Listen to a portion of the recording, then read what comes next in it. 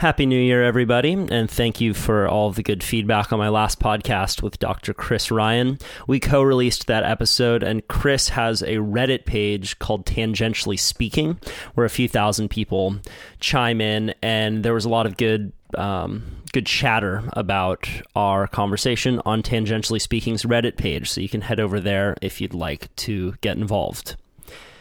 This conversation is with Ryan Levinson. Ryan is a sailor and is known for his notable achievements in ocean adventure sports and emergency first response, despite having an untreatable genetic disease that causes his muscles throughout his body to continuously weaken. Here is how the disease works in Ryan's own words. The way that it works is it causes muscles throughout my body to continuously get weaker over time. And it kind of goes in stages. So I'll have a level of ability for a while, and then I'll have a big loss in one area or another. There's no way to know which area is going to go next. There's no way to know how fast it's going to go. There's no way to know ultimately what it means down the line.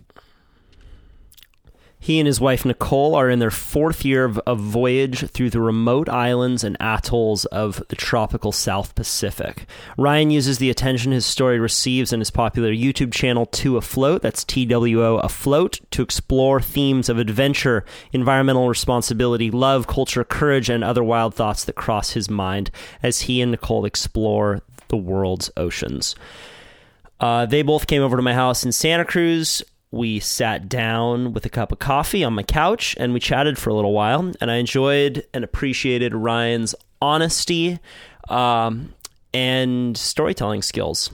So I'll see you all after New Year's, and be sure to get in touch with Ryan if you liked this conversation. He is on Facebook. So let's get it going. Happy New Year's, everybody. I'll see you soon. Kyle Tierman here. I'm in Cape Town. I was the only journalist in northern Nigeria. Not an adventure until you get lost in Tijuana. You get caught inside by a giant wave, you feel really alone. I love the adventure of waking up and not knowing what will happen and that being my job. I'm standing at a desert oasis right now. A lot of tourists don't see this part about Bali. Smiles and thumbs up. Welcome to the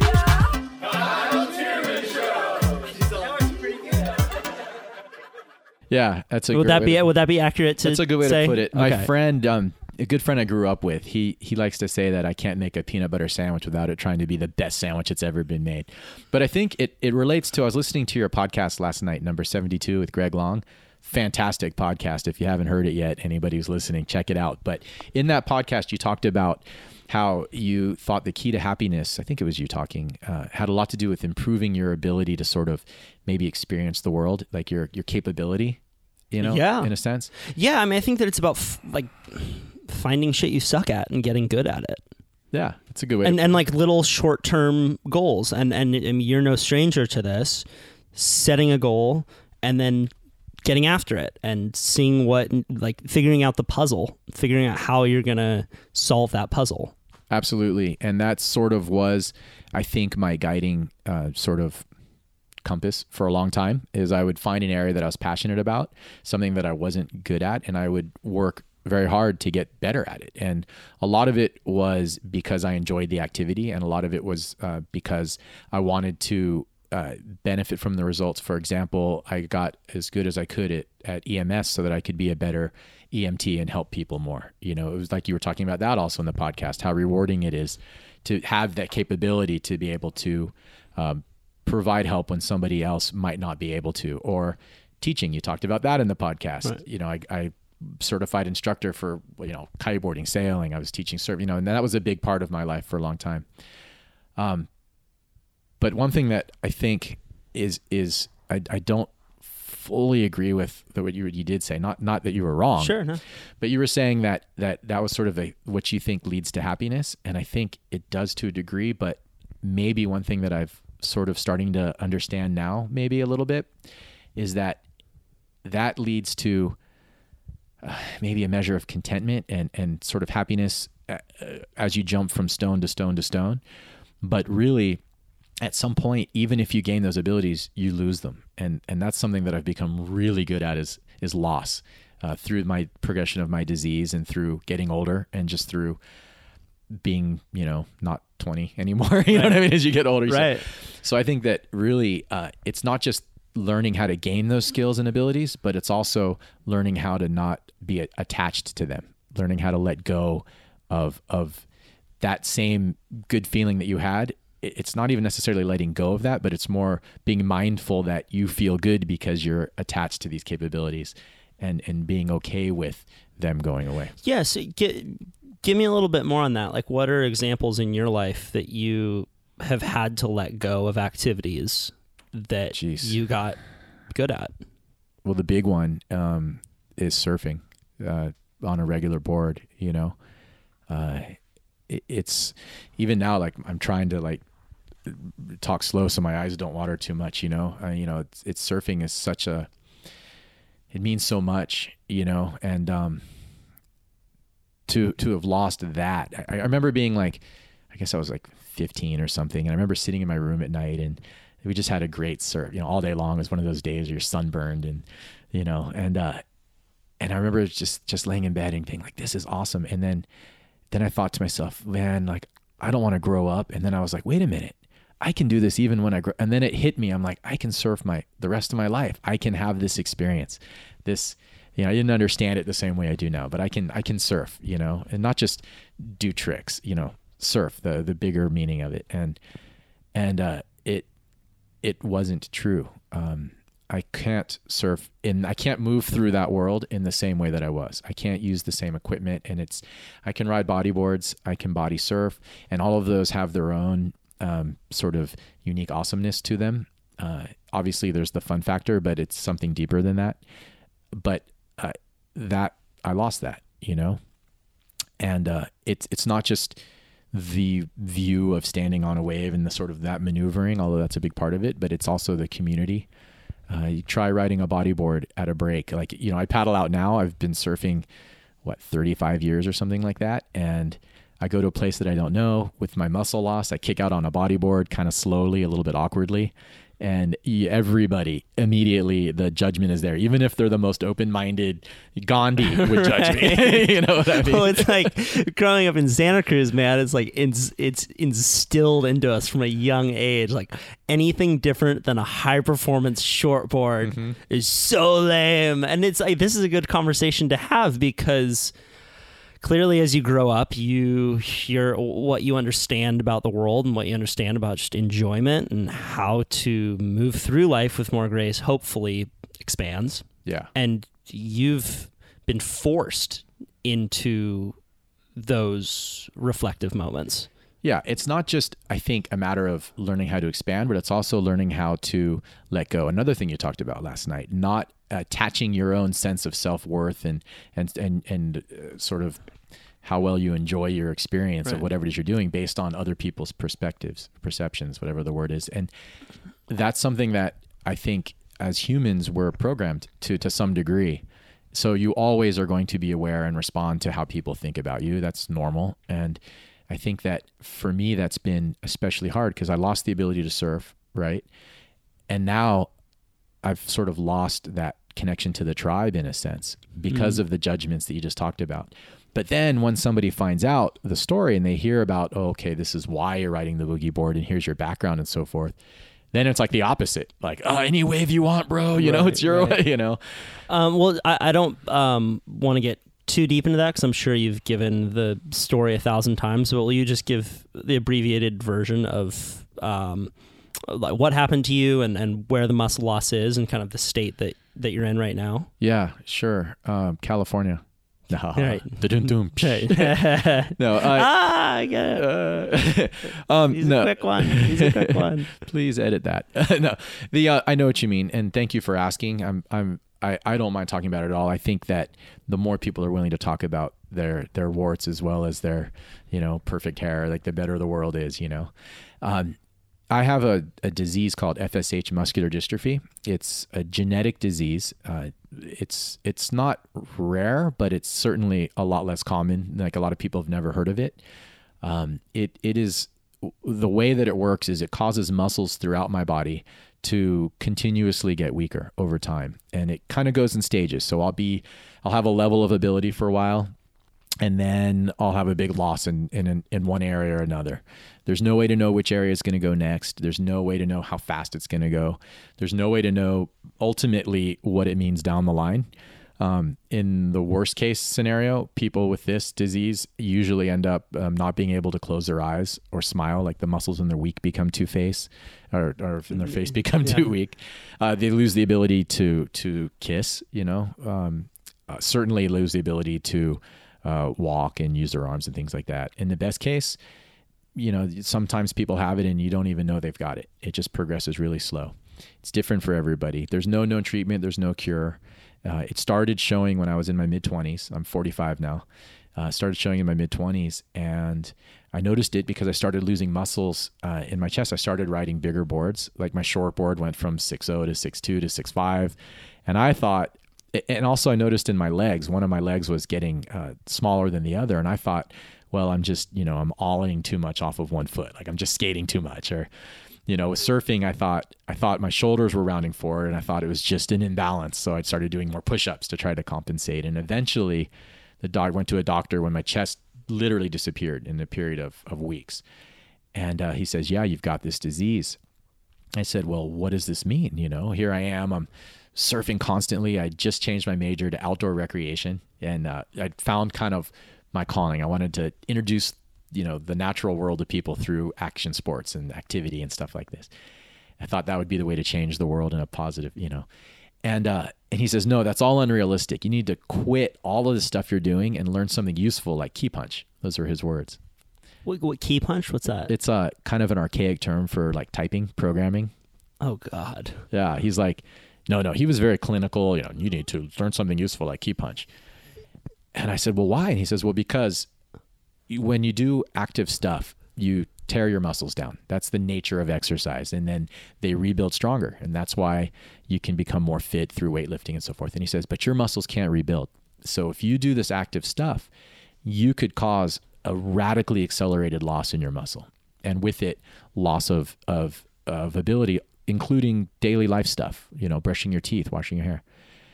And I was like, oh man, that's kind of heavy. Like I just discovered what it is I want to do. I'm this active surfer. I was leading rock climbing trips. I was teaching kayaking. I was doing all this stuff and thriving. And then this guy says, no, you need to quit all of that. So I was driving home from the doctor and I said, you know what? If I'm going to lose this stuff anyways, and maybe this was the denial phase, you go, I don't know. But I just said, if I'm going to lose that stuff anyways, I'm going to lose it doing the stuff I love to do and see where that adventure leads me. So I got even more active. I pulled out of school. I spent a few months on Tavarua. Rosamond was kind enough to bring me out and help with the boats a little. Like your friend last night on that podcast. Again. Yeah. Moved to Hawaii for a while. I was like, well, this is it. I drop in now or never, So, I did all these sort of things that were on my list, and I discovered that, I was losing strength, but in some areas I was able to compensate by getting better at technique or strengthening other areas like cardiovascular. I could get better cardiovascularly even though I was losing muscle. Okay. So I was losing strength, but in some ways gaining ability, and even regardless, the experiences I was having and the ability to sort of, I think a lot of people don't do this stuff out of fear. They're afraid to really do what they want to do. But I had a good excuse, right? Even my parents were like, "That's great. You're pulled out of school. Absolutely. We love it." How many parents are going to, Yeah. All of a sudden, I'm sure your whole life, just the time scale of when you get to do things changes dramatically. Yeah. Your schedule clears up real quickly. Yeah. Instead of being like a bum or this is unrealistic, everyone was like, that's inspirational. Right. That's great. And I was like, yes, it is. Thank you. I'm inspiring people. I'm no hero. I'm just giving back, trying to go get barreled. Right. Exactly. Everybody, there has to be like a purpose to it or it's not valid. Right. I was just doing what I was called to do. I'm a person who loves to move. That's the way I interact with my world, is through a lot of times sports or activity and things like that. And those are the moments when I am the most clear and understand things the best. And I was just doing that. It was my meditation. It was I'm just that. And I was just being that. But I had this excuse. So I think that was an advantage that the disease gave me. And then, but the challenge, of course, is over time, as I lost more and more muscle and strength, I started losing those activities. So now on one hand, I had this sort of, get out of jail card to go and live my life. And on the other hand, as I was doing that, they were being taken away from me one after another. Surfing, like we said, was the big one, but also swimming. Now I'm at the point where, since you asked earlier, I can't lift my arms over shoulder high. I can kind of throw them up, but I can't hold them there. I can't do a single sit up or a push up or a pull up. I can't stand on my toes. I discovered this week I can't lift my leg to take my sock off. That's a new one. Sometimes if I'm tired, like not physically tired, like muscles tired, but tired, like not sleep tired or under stress, my legs will buckle. I'll just fall because I've lost a lot of strength in my legs. And as these losses were happening, I would lose activities kind of one after another. Like, for example, surfing was a big one, but I also lost, I was 10 years on the ambulance, but then when it started becoming more difficult to do CPR, then I had to pull myself out of the field before I put anybody else at risk. And I didn't think that was I thought it was going to be my ability to lift. That was going to, you never know. What's going to go? Yeah, with surfing, I thought it would be my ability to paddle, but it was actually initially my ability to pop up was what limited me. How do you think that being on an ambulance and having medical training affected you when you learned that you had muscular dystrophy? Oh, I was diagnosed way before I worked on the ambulance. Oh, wow. Okay. Yeah. So you knew that you had this. And so, all right, so let's flip that question around. Like, how do you think that impacted your ability to see people or deal with people on the ambulance, if at all? That's a good question. I'm not sure, to tell you the truth. I don't know that I didn't think about it ahead of time. For me, the progression was this. Okay. So I was doing all these active things, right? And I get diagnosed with the disease, told, quit all of that, said, F you, and started doing them like 100 times more. Realized I wasn't having this catastrophic loss. So came back and that's when I got into the cycling and triathlon stuff, and the scientists were tracking me and all that. So that went on for a while. Then I lost the ability to run. And so with that, lost that career. So that was a big transition. I said, I want to get back in the water, and I had lost surfing already, but how long were you doing triathlons for? Nicole, how long was I doing triathlons? Like 5 or 6 years? I think I did 6, you did 4. Yeah, four or 5 years of triathlon and a couple years of cycling. And okay. And this is after you were diagnosed? Yeah, well after. Okay. Yeah, I'd kind of lost the ability to surf, and I but to back up just slightly with cycling, that was my thing in high school. I was a surfer, and then in the off season for cycling, I'd surf, and then off season for surfing, I'd race bikes, and I wanted to be a pro, like Greg LeMond, Lance Armstrong. Unfortunately, Lance Armstrong, but that was sort of my, in fact, we used to race together a lot. We were the same kind of era. Oh, wow. And I was doing okay. I was, state champion in Florida, and I was on a pro development team, and I would travel during the summers and race all over the nation, and things were going well. And all of a sudden, the year when I was going to transition, and this was when you sign your first pro contract and you sort of like the minor leagues, that's when the disease started, but we didn't know it at the time. And my results kind of started steadily dropping for no reason. And I just had to leave cycling. So I decided, well, I guess I'll just go to college. San Diego State was Playboy's top party school. So I picked San Diego, their surf there, so I went to college for a while, and I was kind of just wandered around aimlessly, just surfing a lot, and not, 0.4 GPA, just totally no idea what I was doing. And until I discovered this outdoor recreation stuff we were talking about. And then I went, wow, this is what I'm supposed to be doing.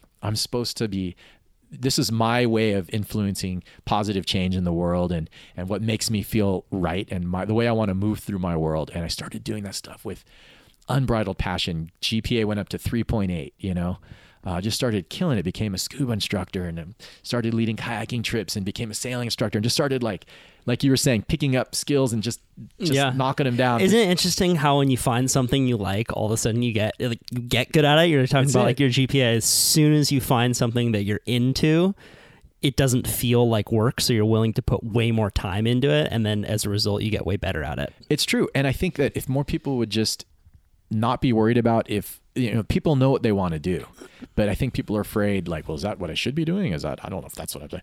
Just do it and you'll kill it at it. And then everyone will go, wow, that's great that you do that. You're really good at it. You just got to do it. And it just works. And we can talk about that and fear ad nauseum. God, there's so many amazing tangents we can go into, but just to quickly finish the answer to your question, so was doing all that, then bang, I get diagnosed with the disease, right?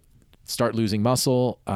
Before too long, I lost the ability to surf. So now, what now? I've lost rock climbing. I've lost surfing. I've lost cycling, So I said, well, I'm going to get back on a bike and just kind of, see if I can just ride for fun. Maybe I just need to do these things for fun, and learn that I could spin the pedals faster and use my cardiovascular instead of my leg strength.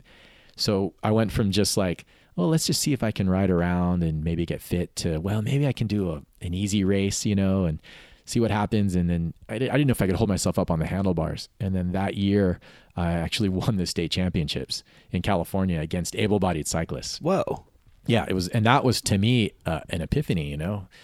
Like, wait a minute here. There's other ways you can do this stuff. You don't have to just do it the way that everybody does, by training and getting your muscles big and da-da-da.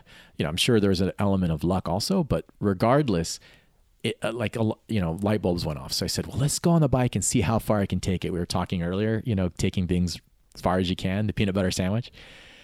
So I started racing more and more and having better and better results as I was losing more and more muscle. Without getting too technical into the cycling stuff, eventually I transitioned into Paralympics, which is for people with disabilities. And it's the same as the Olympics, basically, except you're put into a category of other people who, they might not have the same manifestation of disability, but they have the same overall level of effect on their ability to participate in that sport. So it's a level playing field. And then you go out and you compete on that level. So you're competing against people who don't necessarily also have muscular dystrophy, but are on the same athletic ability as you. Or like, what would a race actually look like? Yeah. Well, what they do is they determine what's called your functional ability. And to do that, they take the activity that you're doing and they put you through a series of sort of an examination by professional physical therapists, doctors, and they have a very objective criteria. And they say, like, for example, can you hold yourself up on the handlebars? This many points. Do you have both of your legs, to put to the pedals? This many points. And then you get sort of a kind of a score, almost like a handicap in golf or something. And then you compete against people who are in a similar score as you, so to speak. And that's a very simplified version of what's called functional classification. But it's a way to quantify disability, which is a whole nother tangent. But like, people always ask me all the time, like who's, well, you must see, Bethany or Jeff Denholm, and it must be so inspiring to you because they're also disabled. And I'm like, it's night and day, right? I mean? Yeah, that's a lot different, right? It is, because from a functional standpoint, when it comes to surfing, you can quantify. This makes people uncomfortable when you talk about comparing, but the fact is, in surfing, I am more quote quote disabled than they are by far, not even close. They can paddle, they can stand up, But if it came to playing piano, maybe, or tying a shoe or something like that, then technically they would be more, because you got to take the activity and measure the person's functional ability to perform that particular activity if you're going to make a comparison of disability. Does that make sense? Yes, that does. Would you, and most of the people in Paralympics, I would guess, were former athletes before they either had an accident or something that they were born with. Is that true? It's about 50-50. I've competed with guys who were former professionals and then maybe had a limb amputated, and I've competed with people who never even knew they were athletic at all until they had their disability or their injury. Mostly it's a traumatic injury, that leads people into this stuff. And then they went, well, what activities are available to me? And then they discovered. It's almost like me. They had their excuse to not chase the white picket fence thing, and go out and do what they really wanted to do. Yeah. So we were talking before we went on about, I think I mentioned how a lot of big wave surfers are very experience driven people. That's why I like hanging out with them. So like, I find that that's a similar personality trait with a lot of them. Would you say that there's a similar personality trait for people who are in the Paralympics that you've noticed? No. No? Well, first of all, it's really hard to generalize because Totally. Because it's all different kinds of people. so many different sports and cycling, unfortunately, had an older style of classification where they would take all the amputees and put them together and all the people in wheelchairs and put them together. And then, but most other Paralympic sports do the classification like we talked about. But I think to answer your question, which I don't remember specifically. Well, it's just like, are there similarities that you've found from being inside that world? Here's the thing. And again, this is going to make some people uncomfortable, but I've been in this game for a long time now. And for me, I've had the very unique gift of being able to experience it as a mostly able-bodied person. And then as the disease progressed, gone through the stages to where most recently I competed in sailing on the Paralympic level. And I was classified as basically the same level as somebody who uses a wheelchair but also has their arms impacted, to some degree, which is considered a pretty significant level of disability when it comes to sailing. But I think that in disabled athletics, you have a lot of people who are sort of not, I don't want to say new to the game, but they didn't really discover it until after they had their disability, or maybe they had their disability and then suddenly now they're this disabled athlete, and they're kind of almost stuck because you get propped up and especially if you have something really obvious, like you're missing an arm or you're using a wheelchair, you can go out and face plant into the sand and everyone goes, that's so inspiring. Good for you. You're amazing. And they get all the sponsors and all this stuff. And I think people get stuck in that because now they go, wow, if I go out and face plant in the sand, I get this feedback. Yeah. And they're already dealing with the issues of my disability and what does that mean for me and my identity. And I've lost this and insecurity about body image and all the other stuff. And then they have this really rewarding kind of almost like opiate being oh yeah, dumped on them. 100%. Yeah, I've never really thought about that, but I'm sure that's super true because it's like you leave one identity behind, right, and you get a new one, right, and like everyone loves that about you. Like it's inspiring. Like what you're talking about is like there's no other way to go about it. It's like you think about, because hearing your stories, I think, damn, like this makes me, it evokes gratitude. It evokes like, God, I just want to get out there and go do some shit, which is super valuable for you to be telling these stories. Yeah. But I could see it being easy to get wrapped up in that identity as well, which can be destructive. No matter what it is that you get into. There's an able-bodied parallel, I think, and I can't speak to this from firsthand experience, but it seems to me that this is very similar to maybe a woman who has what is generally considered like a very attractive figure or whatever, who prances around. Like take surfing, for example, okay? There's a lot of companies where the marketing people don't have the courage to go much deeper than what elicits an immediate sort of primal response. And it's all about just selling more stuff. So they're going to find the woman who, struts around in her little bikini. Maybe she can surf, maybe better than others, but she smiles and she likes to wear a G-string and she surfs good. And then bang, that's our girl, And I think that a lot of times these women, there's a hell of a lot more to them, but they get that feedback. You know what I mean? So they're like, well, okay, I prance around in my bikini. I get the sponsors. I can travel the world. And they justify it as, well, I'm really empowered because I'm, using my body to prey on men's weaknesses or whatever it is, you know what I mean? And okay, who am I to say whether that's empowered or not? Right. But it flattens them. Yes. As people, right? I agree. Because they're not being encouraged to pursue other aspects of their personality or like really push because they're getting this feedback loop on a certain aspect of them. Well, they're being defined by a physical attribute, a tangent. They're being described by one dimension.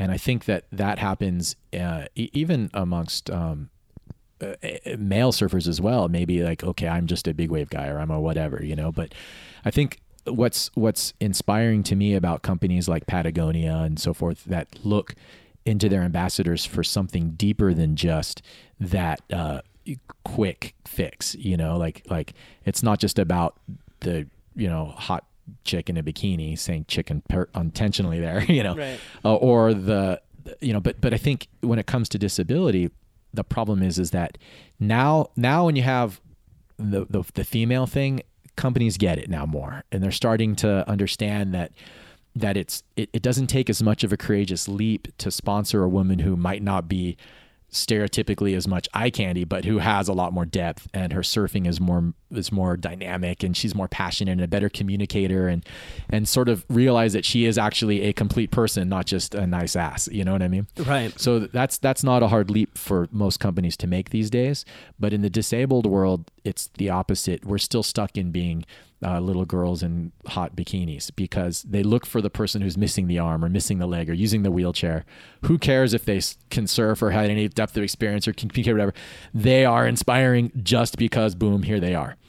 And it's also like the companies are kind of commodifying you, right? It's absolutely. Like, and it's a very easy story if you're a marketing person to hop on. It's like it's not a controversial issue that your company is diving into. It's like, oh, of course, like right now, like HP is associated with inspiration. Here we go. Right, exactly. And I think that it's starting to change. There are companies that are starting to have the courage to recognize that it's not it's the athlete that you're sponsoring, not the disability. Just like you're sponsoring the athlete, not the ass when it comes to women. There's a deeper message. There's a deeper benefit. There's a deeper emotional response they can elicit out of their customers than what they're getting just by dangling this little eye candy thing in front. And that I mentioned Patagonia specifically because they, I think they get it when it comes to the women, especially now, and they have this diversity, but they not yet for athletes with disability. There's a noted lack of representation, and it's not, I don't think, because they're exclusionary or anything like that. They just hadn't given it any consideration. Sure. But then you've got companies like Airrush Kiteboarding, for example. Airrush Kiteboarding they're one of the top, performance brands of kiteboards. And kiteboarding, by the way, for me is like, that's my surfing now. I love it. So you can kiteboard still? Yeah, because you're wearing a harness around your waist. The harness takes the load of the kite. Right. And with that, I can go out on a little 510 surfboard. It's like tow surfing, but you don't even have to hold the line because you're connected. And you're going out when it's windy, so nobody's surfing, and if they are, they shouldn't be. You know what I mean? And you're able to now ride waves, not the same, but pretty close. And it just opens up this freedom on the water and another way to move through the world and experience. And then you can jump and you're flying 20 feet in the air. I mean, kiteboarding is absolutely mind-blowingly phenomenal. It's even if I still had all my muscle, I'm so grateful that I've discovered kiteboarding, And anyways, this company Airrush makes equipment, and I first got excited about them because I had a friend who worked there, and I kind of, they've been around forever, but they, like Patagonia pays a lot of attention to where their products come from and how do they offset the impact. Airrush does the same for kiteboarding. Like every kite or board that they sell, they plant a tree and raise it to maturity in this mangrove swamp, and that offsets 20 tons of carbon dioxide. Making a surfboard uses 50 kilograms of carbon dioxide if it's a polyester board. But then you can even reduce that by, for example, using bioresins and EPS cores, which are recyclable and much stronger, so it takes less resin. Anyways, Airrush is conscientious to all that, so I sort of kind of started following them, and I came to them and said, hey, listen, I can kite okay, but here's my story, and here's that, like I would really like to you're doing this great stuff environmentally, and you're making really good equipment that lasts a long time, and just like I buy Patagonia clothing. I'm not a sponsored guy by Patagonia, but I support what they do, and I think that I have a little bit of a platform through my story, and if I can use that to encourage people to, in that way, sort of all ships rise. Right? Yeah. I love that. So, do you kiteboard a lot in Tahiti? Yeah, all the time. That's the spot. Well, no, I mean not necessarily. Or that's like one spot that you French Polynesia. Okay. Yeah, it's a trade wind spot, kind of like Hawaii. So there's commonly wind. Yeah. So it's a great spot for kiting in general. So what does a day in your life look like when you're out there in French Polynesia? yeah, can I just quickly finish? I know Yeah, it's sorry, I didn't mean to. You got me going because I'm just frothing on kiting. Keep it going. Yeah, I just wanted to. The reason I was going off about Air Rush like that was because I did go to them and I said, hey, listen, I would like to represent your brand. Maybe there's a way we can work together. Sure. And they had the courage to recognize that even though I wasn't missing an arm or something, and my kiteboarding wasn't as dynamic or explosive compared to like the top able-bodied person, they saw the bigger picture. And then, so we started sort of working together in that sense. And I think that's the same with Patagonia with you. You know what I mean? Like you're a big wave charger. You're like, super stud in the water. There's a million super studs in the water, but what you're doing with your with your YouTube stuff and with your podcast and so forth, and especially the breadth of topics that you're exploring, I think it's to Patagonia's credit that they're embracing and supporting you, because you're reaching so many more people in so many wider areas, like what you were talking about earlier, and you're expanding experience and bringing more people, like you're expanding the definition of the tribe. Sure. Yeah, they're like, why are this kid's talking about psychedelics and squatty potties? This is great for our brand.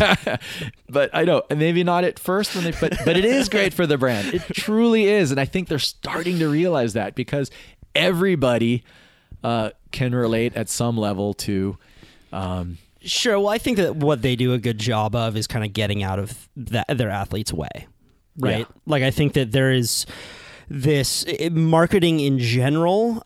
People are realizing that you can't try and mold athletes into who you want them to be. Doesn't matter what the brand is. And anyone who tries to do that, the audience can sniff it, because consumers are super on it now. They understand what's being sold to them and how it's being sold to them. So thankfully, you're getting deeper, more complex stories. You're getting smarter people like yourself out there who are gaining platforms because people want to listen to that kind of stuff. I think you're absolutely right. It's like YouTube. If you try to make a video that you think your audience will like, unless you're just showing boobs or something, it fails. Then they'll like it. They'll click like on it, sure. But it won't elicit any kind of. It won't get them any deeper than a quick hit. It's like taking a shot of something versus going out and actually experiencing it. And, sure. I think so. Here, but before going to Tahiti, because we can kind of stay on this subject here. So you, although you're not missing an arm, right? Like you are still able to have this platform and tell your story in a new way because of your disability. How do you continue to deepen and broaden your personality and your interests in a world that is still constantly giving you this positive feedback for this one thing that happened to you? Like it wasn't something that you chose or sought out. It just it happened. Yeah. So I think that's bigger than. God, that's a good question, because you hit on probably my deepest, darkest, like hardest part to me of my personal existence. And that is sort of, you're asking kind of like, how do I communicate? Where do what's sort of my tribe in a way, I think. And it's not like when you're a surfer, you go out and you surf, and everybody, even if you've been to a place that you don't know a single person, you paddle out, you're a surfer, there's some common thread, EMS, working on the ambulance, you have that community. When I worked on the big wave team, there's that community. When I was in cycling, triathlon, kiteboarding, there's these different tribes, right? And everybody kind of at least has some common thread foundation to build a rapport on. And as I lost those things one after another, or got to the point where I would go out and if people didn't know the story, there was immediately kind of a negative judgment, like, oh, he's just a beginner or whatever it is. I find myself more and more kind of just alone, like just drifting out there, like, who am I? What do I know what I'm capable of doing, but even in sponsorships, me and somebody else, I've been surfing 30 years, do all the stuff. And then somebody else like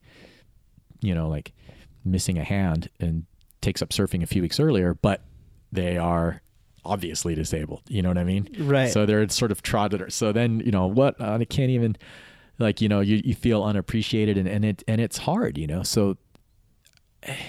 And then even like in terms of my wife, as my body starts to go through all these changes, I met her kind of before it started really happening 20 plus years ago.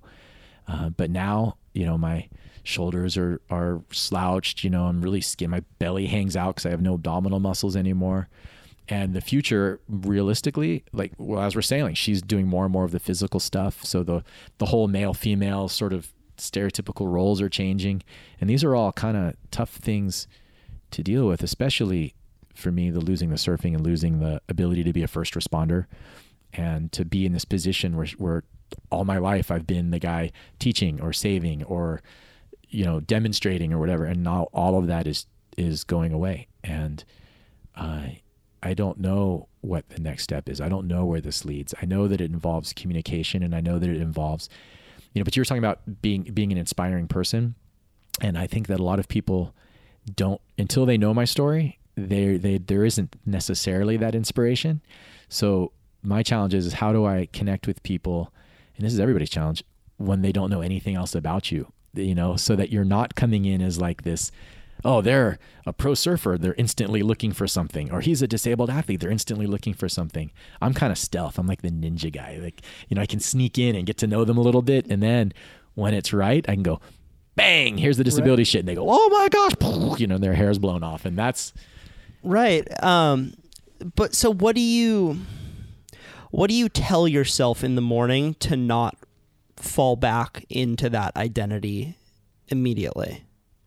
Do you, because I can tell that you clearly aren't comfortable just walking into the room like, hi, I'm the disabled guy. This is my story. I'm going to tell that, you want people to value you for who you are, and that you is constantly changing, right? So you need to continue to focus on pushing yourself in those ways. And I mean, it's just easy I think it's easy when we have that one thing that we're celebrated for to walk into the room Yes. and just be that, because immediately people want to know about that. And God, you've you nailed it. You've told that story 1,000 times and there it is. But when you're telling those stories, you're not growing. Yeah. Right? You are ossifying your identity. Yeah. In a way. And I think that there's obviously times and places to because I want to know the story, so I tell the story. But I think that it's admirable that you are constantly seeking to deepen yourself and deepen aspects of yourself that are less known or less celebrated. So I'm wondering if you have any techniques or just anything that you tell yourself when you wake up that allows you to keep pushing in that direction. You bring up so many good points there, and when you're done doing podcasts, you should definitely be a psychologist. But because God, you just nailed some stuff that so many people never realize about me. It's like you've known me forever. It's amazing. Really, truly, Patagonia and any other companies interested in sponsoring this guy, he's the real deal.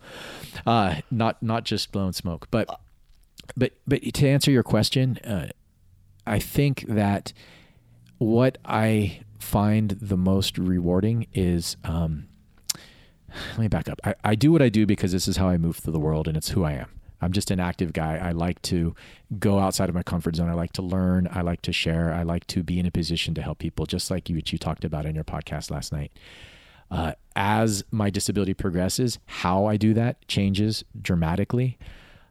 One of the aspects of that is, like you said, using my story. And I think of that almost as being a musician. I'm a pianist, and you start playing a song, and if you have people who are listening, you can kind of, by how you introduce sort of the different waves of emotion or passion or something into that music, you can kind of play the emotions of the audience to get to a desired kind of response, to elicit a certain response. You play hard and it's you play soft and it's So I can use my story almost like music in that sense to elicit the change or the message that I'm trying to communicate. And that's what I'm trying to get better at. So when you say, I wake up in the morning and what do I think about for the day? Well, the first thing I try to do is get my head on straight. So I every morning for 15 years with a few missed days here and there, but will be yoga and meditation and kind of removing clutter, sort of starting from a position of zero. And once you get rid of all the clutter and the what should I do and the who should I be and what's wrong and what's right and your body's all tight and tense, it's pretty clear like you feel that connected sort of, everyone talks about this ad nauseum, but the connection to everyone else and everything else, and sort of you kind of know the path when you get all the rocks out of the way, the river flows more smoothly, Yeah. And then that's sort of what guides me. But then in order to continue doing that, a couple of things happen. One, I think you develop a sense of responsibility for these things that give you this experience. Like you have gratitude for sure, gratitude and love for the natural world that you are moving through in whatever way you do it. Gratitude and love for your own life as you give yourself permission to be who you want to be and do what you want to do, and you're not so connected to how is your ego being fed and so forth. And then you want nothing more than just to share that message with other people, because you realize that that's the only way the world will, become a better place if everybody can learn to kind of be more true to their authentic self. I mean, I'm sounding really woo-woo here, but no, it's true, man. It's totally true. It's super true. And I think that you are living your life in a way where you are like, I really liked what you said, where it was like, it's not so much the activity that you're doing, but it's like, what's beyond that? What's behind that? What's the theme that can still be true through your life, even if you get to a point where you can't move at all? Yeah, it's not like the what, it's the sort of why maybe, or the how. Yeah. And yeah, when you lose the activity, there's a sense of loss, and the stuff is fun and you're attached to it. But everybody's going to go through loss, and everyone's going through change.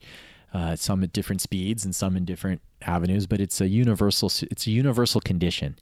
We all have that. And I think that to use my story to sort of communicate that or make people be even aware of it, even of their own mortality ultimately, develops that sense of, you always know the story of the guy or the woman who's, told they only have a year left to live, so they do all this amazing shit.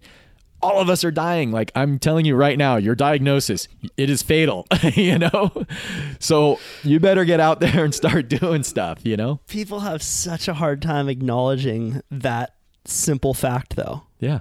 The only fact that you can tell someone for sure is that they're going to die. Yeah. But people have a really tough time wrapping their heads around that, or thinking that like you're the bummer because you're talking about it. Right. I like that you have that relationship with death. Yeah. Like I'm guessing that it was kind of like this forcing function for you to really think about. Oh, I thought about that before I was even diagnosed. I mean, that's why once I had my diagnosis, it wasn't like this big change in the way I did stuff. It was just sort of a change in the way I perceived what I was doing. I was still pursuing the same activities with the same passion and so forth as before. But now I was more easily able to let go of all these doubts and fears that were holding me back from really going full bore. Because, when you dive in with 100% commitment into this stuff, it's scary because you think of, well, what if down the line, and what if I'm making a mistake, and what I'm losing the familiar, and this is unknown, and it's just fear. And I think everybody is just hamstrung with fear. And I think that fear starts with concern with how are they going to be perceived? What does this mean in the future? Will I, if I do this now, will it stop me from doing this career and all these things that I really think are so important? Maybe, but maybe not. But if you don't do that, I shouldn't say if you don't do it. If you do that, if you do give yourself permission to start that adventure, to become a little bit uncomfortable, then it's like you get this. First of all, there's a huge weight off your shoulders. You know this. I'm preaching to the choir here, but I mean, you have this huge weight off your shoulders, and then you start having, shit just starts falling into place. You don't know. Maybe you have your goal down the line. Like for you, maybe it was to get into the Mavericks contest or whatever. And that's just a direction you're heading, but if you can be mindful enough to not be attached to that goal, then as you're going in that direction, adventures start happening and things just start falling into place. And then later you'll look back and you'll say, oh, that's exactly why this led to this, led to this, led to this. You don't plan it out ahead of time. You just sort of know the direction you're going. And then you just have to have the courage to take that first step. And then be mindful of what is happening as you're taking those steps. And that's, you say, what do I do in the morning when I wake up? I wake up, I clear my head, and I say, where's that step? That's it. Every day. And, almost in those words. Maybe it's today I'm going to go kite, or today we're going to sail the boat, or today I need to, obviously make some repairs or something. But, some people would say, but what does that mean down the line? How are you going to get your career? I don't know. I'll tell you in 10 years how it happened, but I know that it will happen because I've been doing this for 20 years. And now I'm living on a sailboat with a beautiful wife who I've known for a long, long time, sailing around some of the most remote, incredible islands, riding waves as I can, that I had always dreamed of. I'm living the quote, quote dream in that sense. But 10 years ago, I was working on an ambulance, and doing the big wave stuff and, racing bikes, I didn't know that was going to lead to this, but I'm so grateful for this. And if I hadn't have taken those steps back then, maybe or maybe not, I would have gotten to where I am now. But here I am. How long have you and your wife been together? I always ask her questions to do with time. 22 years. Yeah. Wow. How has she helped you? Helped me? Yeah. Like what's that dynamic like? I'm sure it's a very unique, if you don't mind talking about it. Yeah, no, not at all. I think that's really kind of an interesting dynamic to this whole story. It's always changing. Right. When we first met, it was booty calls. She was hot and I was horny, and it was that was a great dynamic. Mr. and Mrs. Lippert, please stop your tape recorder. Yeah, it's just me. No one else is listening. Right. Okay. Got it. And that's what it was for a while, and then it became, she was cool with me doing my thing. You know what I mean? And she was becoming a teacher and I was doing all this outdoor stuff, and she was like my buddy that she didn't really know how to do a lot of that stuff. She wasn't really super capable in the water, but she was always down to like learn stuff or hang out on the beach. And we called her Sherpa. She would carry all of our kite gear down to the water and hang out and take pictures, and everybody, she was just kind of one of the crew, and just a really down to earth woman. So then you start getting into the whole, you have this sense of security and your buddy and your partner, just a typical good relationship from that. But it's changed a lot as the disease progresses, and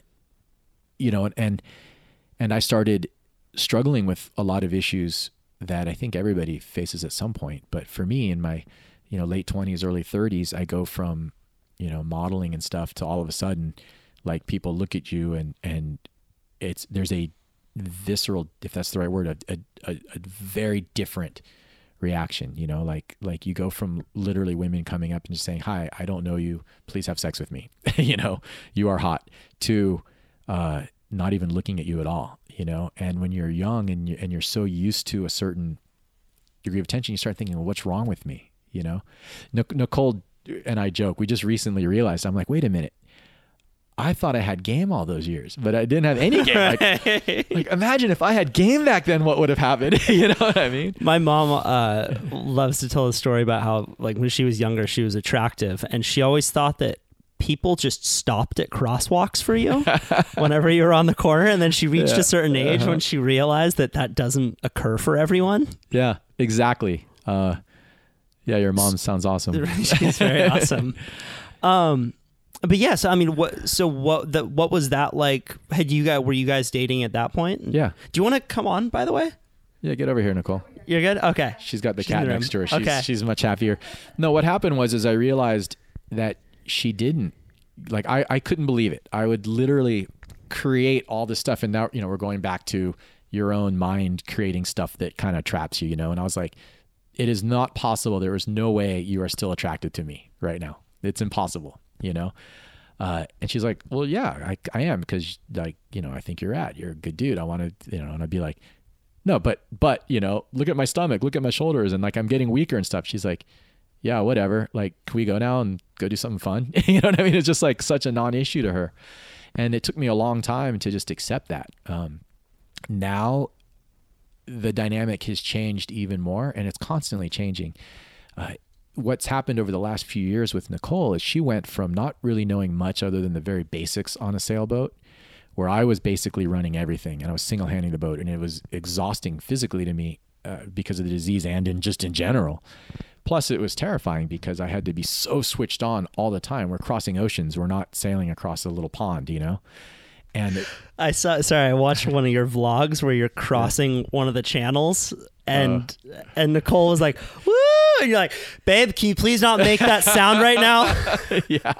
Like, you had your serious voice on. That was like 2 months ago. I was like, we were like, see, she doesn't quite yet get all of the times when we're at certain levels of risk. Like, I can see you were like white knuckling it on the steering wheel, going through a serious pass in French Polynesia. Lizzie was 20 minutes behind us on that one, actually. It was gnarly. Like there was breaking waves in the channel. The current was against the wind, and if you make a mistake, the boat turns sideways and it gets stuck because the current's sucking it out, but the wind's pushing it in, and it just sits in one spot and just rolls like a standing wave in a river or something that a kayak can get pinned into. And the boat just gets flooded and sinks. And I was trying to keep the boat from doing that, and she was filming and having a good time. And yeah, but what's happened is Nicole over time has become more and more capable on the boat.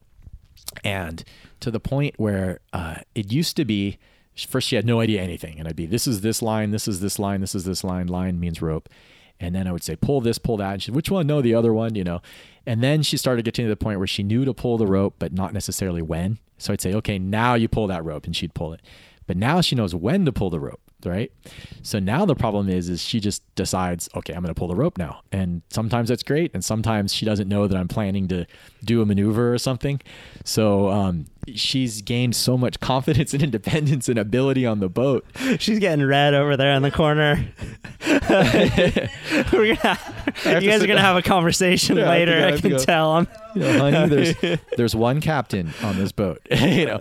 But what's amazing is, so it's rewarding to me because she's become so empowered and she's so capable now on the boat, but she's at that level where she is discovering all these new capabilities and confidences that she never knew she could do, but she doesn't have the experience to understand what she doesn't know yet.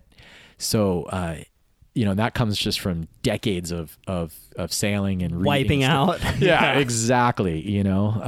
Exactly. Until you've had your first really big wipeout, you're like, what's the big deal about surfing bigger waves or something? You learn so have you guys entered into these new sports like kind of together? You said that you were doing triathlons together, mm-hmm. and it sounded like you got into sailing before she got into sailing, but it seems like you guys kind of take on each other's interests. Yeah, but here's where the dynamic has changed. That's so awesome. And I think that more and more people are doing this now. As originally, she would kind of come along and do it a little bit just to kind of play, but mostly she would watch. I was an adjunct professor of kayaking at San Diego State University, and she was one of my students, and then I got in, I was kind of getting more into sailing and teaching sailing. So we both worked at this place where you can learn how to sail. So she learned she was teaching, but mostly like the kids, and the entry level stuff. And I was teaching more like the advanced things. So yes, we would do things together, but not much. And surfing, she kind of wasn't really that into it, but she would swim around. But then over time, it started changing, and she got into triathlon and then made it to the national championships one year and started doing half Ironmans and stuff. And then in the water, she went from not being really comfortable swimming around. And this is the whole too much comfort is caustic, and, and I would sort of bring her out and why it's so rewarding to have this life, because I would bring her out into a little bit deeper water and a little bit deeper and more dynamic water conditions. And then pretty soon she's body surfing with me, and within a few years, she was an ocean lifeguard in the city of San Diego, and going with us to Todos and Mavericks and places like this, sitting in the sort of, medical boat, but she was there in these big water environments and comfortable, and going with me out on the ski in really big conditions and just kind of, riding tandem. I almost said riding bitch, riding tandem with me on these skis comfortably and not out of ignorance. Out of ability that she had gained and learning how to be comfortable in these situations. Sailing is a great example. And now it's almost like accelerating over time. It's like this positive feedback loop. And it's not just Nicole, anybody who takes that first step and just gives themselves permission to charge what it is that they feel like they should do and they know that they're afraid of, they'll have this positive feedback, and then it leads to something more and more and more. And now she's doing the sailing and has all these great new abilities in sailing. And so now recently she's like, you know what? I don't want to Sherpa your kite gear anymore. I want to ride. Okay, let's teach you. So very painful marriage therapy case study week of teaching her how to kiteboard. It was pretty bad. But then it clicked, and now she's kiting, and now she's frother, and she's like, oh, we should go check this place. I bet it's really good there, you know? And so now it's changing. Now she's actually just recently, this is the first time it's ever been publicly announced. Maybe I should have pre-cleared this, but she came to me and I said, you know, in a couple of years or 10 years, at some point, we're going to have to do a big ocean passage if we want to bring this boat back. And it's going to be probably really hard for me. Like, passages are getting really hard. 2 or 3 days underway physically is like, you might as well smack me in the head with a 2x4, you know? Because of you're standing so much, and it's just everything, the constant back and forth, and weight distribution and core strength, amount of work. Yeah. You have to still pull on lines and grind and move around. It all just becomes really hard. And Nicole said, well, you know what? I'd be stoked. Why don't I get a couple other women who kind of know how to sail, and we'll sail we'll sail it back to Hawaii. So she went from not even being sure if she could even do this trip with me doing everything to like, you know, I wouldn't mind trying to captain and sail a boat across the Pacific Ocean. And that's a huge fundamental shift. And I think that it's a great story, parable, I don't know the word, example of how you can, each of us as an individual can influence positive change by just giving people permission to do what it is they want to do at their speed, and then those people accepting that and having the courage to get past that little bit of fear to them. You were talking about how much it sucks to jump in the water in the morning when it's really cold. And then Dave Goggins, he's this Navy SEAL dude, he's gnarly. He has this saying, he says, embrace the suck, you know? And it's just recognizing that is part of the experience. That is part of the growth. Everything isn't eye candy, little girls in bikinis. Sometimes it's hard work, and that's part of the adventure, and that's the fun. And then you don't know why necessarily, but later you look back when you've gotten to somewhere, wherever it is, maybe not where you initially set out, but it's where you're supposed to be. And you don't realize why you got there. You couldn't have pre-planned it, but you look back and you see all the little steps across the river that you hop to get to the other side. Yeah. It seems like you both have a very good relationship with learning. Yeah, it's I mean, that's just like I would say that from what I've gleaned so far is that you've both mastered that art, and more than any single art, it's like looking at what skill needs to be learned and how to actually learn it, given real circumstances too. Like, I think that's another thing is it seems that you have to look at your situation through a sober lens at all times, right? Like, really recognize, like, what is it that I can do? What is it that I can't do? And what that I can't do right now can I put into the can do category through work? Maybe, but honestly, that's just almost autopilot. It's just kind of how I am. Even before my disability really progressed, you know, like with you want to go out and surf bigger waves or better waves, and okay, why? I need to be better able holding my breath or paddle harder or have a better equipment, you know, so you're constantly going through that process. And for me, it's the same way. It's just, it might be, how do I wash my hair? Like, I didn't take a shower for a year, recently. And, I mean, I'd rinse off, you know, a little bit when I got out of the water, but I'm in the water every day. Like, what do I need to, you know? And then finally I went to take a shower, and it was the first time I'd washed my hair in a year. And I realized that I had lost the ability to raise my arm up to wash my hair. So I'm standing in the shower with my handful of shampoo, and I go, well, what am I going to do? And I was like, okay, well, I'll bend over, you know? So I just, luckily the yoga paid off, and I washed my hair that way. And it's just sort of that. Whether it's you want to drop in on a bigger wave, or whether it is you need to wash your hair and you can't lift up your arms, you just know what you need to do, and you just figure out a way to do it. And, you know, I don't really think I put any conscious, you know, thought into, I need to find ways. But the bigger challenge for me is not being attached to washing my hair standing up. Do you see what I mean? Like, yeah. Where you get caught up is when you start saying, I can't lift my hand up to wash my hair. What does this mean? I can no longer wash my hair. I won't look good, and then people won't like me anymore, and I'll smell bad, and my whole life will, you know, and you just sort of spiral. You get attached to the story. Yeah. Like you build this little story inside your head that may not ever actually happen, but then all of a sudden your identity is attached to it, and then you freak out. You have this, exactly. You were talking about in your podcast how a lot of times fear and anxiety is just a response to a perceived danger, whether the danger actually exists or not. It's the same with the perceived, with you're asking about my relationship with Nicole. I have a lot of clutter in my head and stories about how there's no way we're going to be together in the long run because I can't yet let go of the thought that there's no way somebody would want to be with somebody who needs that level of care. You know, how I could go from being the strong, capable sort of provider person to needing help with day-to-day stuff, you know. Obviously, when we talk about it, it seems so silly, but it's still, I have that response before I recognize it. How do you actually verbalize it? Because I think that like your ability to say what an incredibly vulnerable statement like that becomes less scary when you put it out there, when you say it, right? But I think that what is most frightening are these stories that we haven't actually intellectualized. Yes. Right?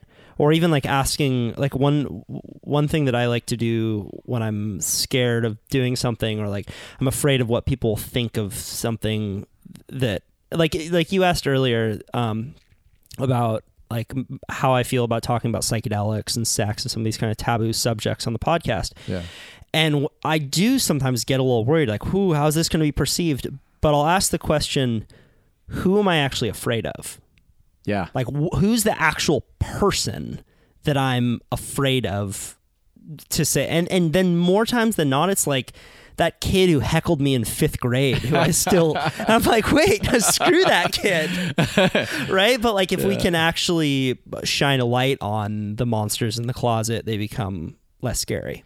You know, thank you for that. I'd never really thought of a good way to explain that. And that's an excellent example. Yeah. It's what is it that it's letting go of those judgments. And I think for me personally, a lot of times it's me judging myself. Unfortunately, as my disease progresses, I get a lot of stuff that I perceive as reinforcing feedback that my worst fears are coming true. You know, like, for example, paddling out on a boogie board and having surfers, you know, shoot darts at me, you know, because I'm this weak guy on a boogie board, you know. But then I find that if I just don't care, like, and I just surf, eventually I'll get my waves, I'll ride, I'll have, you know, I honestly, boogie boarding is fun, but it's just, to me, not the same as surfing. Even if I had all my muscle, I don't think it would be. But, you know, stand up paddle, whatever it is, you know, how you experience the world. So yeah, I mean, I don't want to make it all about me. It's really not, but I think you're right. I think it's whether it's anxiety or whether it's conscious about, you know, trying something, that sort of fear. It's about recognizing that you are feeling fear because you have a response to a perceived situation, and that perception, while you can look for outside stuff to reinforce it, really it's coming from inside. You're creating your own fight or flight, or what was it, fight or flight or fuck thing you said? Yeah, fight. I think it's fight, flight, fuck, or freeze. Yeah, fight, flight, fuck, or freeze. You know, it's all, you know, we're not so different, you and I. Right. You know, everybody. And I just think some people they don't know, they're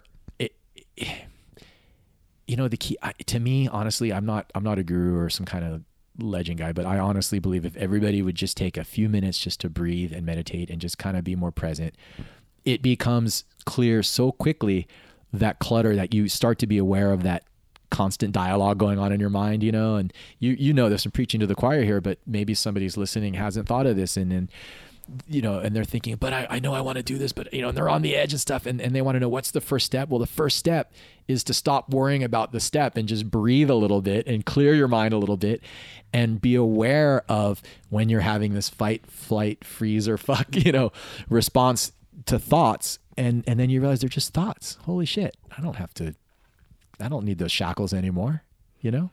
Yeah, man. Quickest way to travel is by thinking, right? Was that? Is that the way that goes? The fastest way to travel is just by thinking something new, right? Transport yourself to a completely different place. I hadn't even considered that. I like that though, right? Yeah, it's good. So we can wrap up here soon, but like I want to actually dig into like the specifics of, because you're faced with that, what you were just talking about, like actually noticing your thoughts more often than most, or I mean, maybe we're all forced, or we all think about it, but mine are easier to believe. Exactly. Yeah. Do you have like a morning routine or like something to really keep yourself on this track? Yeah, it kind of started by accident though. Like for me, my body, as I lose muscle, other muscles become unbalanced and really tense. And when I wake up in the morning, I'm in considerable pain usually. So I started just kind of stretching. Like I take a hot shower and then just start doing stretching. And over the years, I learned that if I relaxed the muscle to gain more sort of mobility rather than trying to reach further and, do more. An American, I'm, give me, I'm accomplishing, I'm not stretching right. I just gave myself permission to some days be a little bit tight and other days to be more loose. And I'd go, okay, today I'm tight, today I'm loose, and I just sort of had this positive feedback. And then one day I was taking some classes at a JC, after I graduated, but just to sort of expand knowledge. And I took a yoga class, and it was like, she's like, now you need to do, blah, blah, blah, blah, blah, blah, some Sanskrit word. And I'd be, what's that? And she's like, this. And she would like do the stretch that I was doing. And I'm like, no way, that's like a yoga thing. I'm doing yoga all these years. I just didn't even know it. I thought yoga was 100 degrees and you have to go, but it wasn't. Yoga is just, it's a developing mindfulness through movement is one of sort of the limbs of yoga, and so peanut butter sandwich, I got into it. I studied all of it and I read, all the sutras and all this kind of stuff. But really when it comes down to it, to answer your question, every morning I get up and I practice yoga, whether that is standing still and taking a few deep breaths and just being mindful of where the tension is and trying to release it mentally, or whether it's a full hour, 2 hour, 3 hour, whatever practice of movements, of asanas. And, and they're not fancy. It doesn't matter. I'm not trying to be, there's no competition. Right. Yoga is just whatever you can do. And that's, but it seems like it's really helped you tremendously.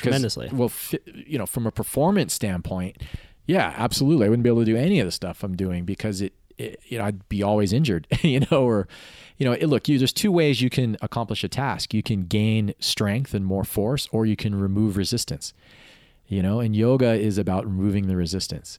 And as I lose strength, I better learn how to, remove resistance. So that helped. And then through that, it led to meditation because I realized a big element of this was the mindfulness that comes. So I started having longer and longer meditative practices, and Liz, was a big influence in that. She talks about it a lot in her upcoming book, by the way, Swell, which I think you can pre-order now and everybody should. It's going to be fantastic. But, she talks about how everybody has their own voyage, their own vehicle through life. And I was like, wow, in fact, I should probably give her specific props for this. I was going through a specifically difficult time with the progression of my disease. I had lost surfing, I had lost EMS, I had lost the big wave stuff. I'd lost all these things in a very short, quick period of time. And I was struggling with it really hard. And that's when I met Liz through some mutual friends. And she wrote me this amazing email. I still keep on my desktop. And it wasn't unique Liz thoughts, but it was stuff that she had gleaned through her own personal struggles, which she talks about in the book. And it was exactly what I needed to do. Like she got it, and she got it very quickly. Just from reading an article about me, and just kind of like cut through all the shit and said, well, here's, and I was just like, I'm just standing here, whatever the word is, naked, basically, but I'm like, how does this girl know? But that's what started me with the formal kind of deeper meditative practices, which ultimately led to sailing. So I guess the story is, if you want to sail to Tahiti, you should probably start doing yoga. No, I'm just... Dude, you are a fucking Zen warrior, and I'm so happy to have met you. Well, thank you. Seriously, man, it's really enjoyed this conversation. I'm going to play you out with a song by The Devil Makes Three called Gracefully Face Down. I also need more music, so if any of you are musicians out there, head over to my website, kyle.surf, and email me. I will link to your band page in the show notes on my site. You can get in touch with Ryan on Facebook. Also, check out their YouTube series, To Afloat. That's TWO Afloat. My guests always love hearing from you. I'm now doing a monthly newsletter where just once a month I send you the best books I've been reading, podcasts I've been listening to, documentaries I've been watching. So if that interests you, head over to my website, kyle.surf, and check it out. All right. Happy New Year, everyone. Don't drink and drive. Kiss someone you love, and I'll see you soon.